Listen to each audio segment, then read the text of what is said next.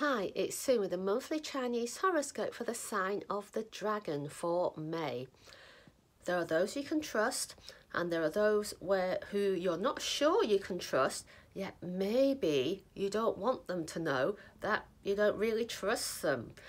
They might have their suspicions that they are not to be relied upon in your eyes, yet you are not going to reveal too much. You're going to keep a poker face and not let on what you're thinking of the situation.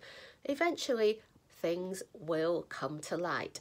In the meantime, have a great month. If you're enjoying our horoscopes, consider subscribing and sharing with your friends. Thank you for tuning in to Feng Shui Foon, and we wish you a fantastic May.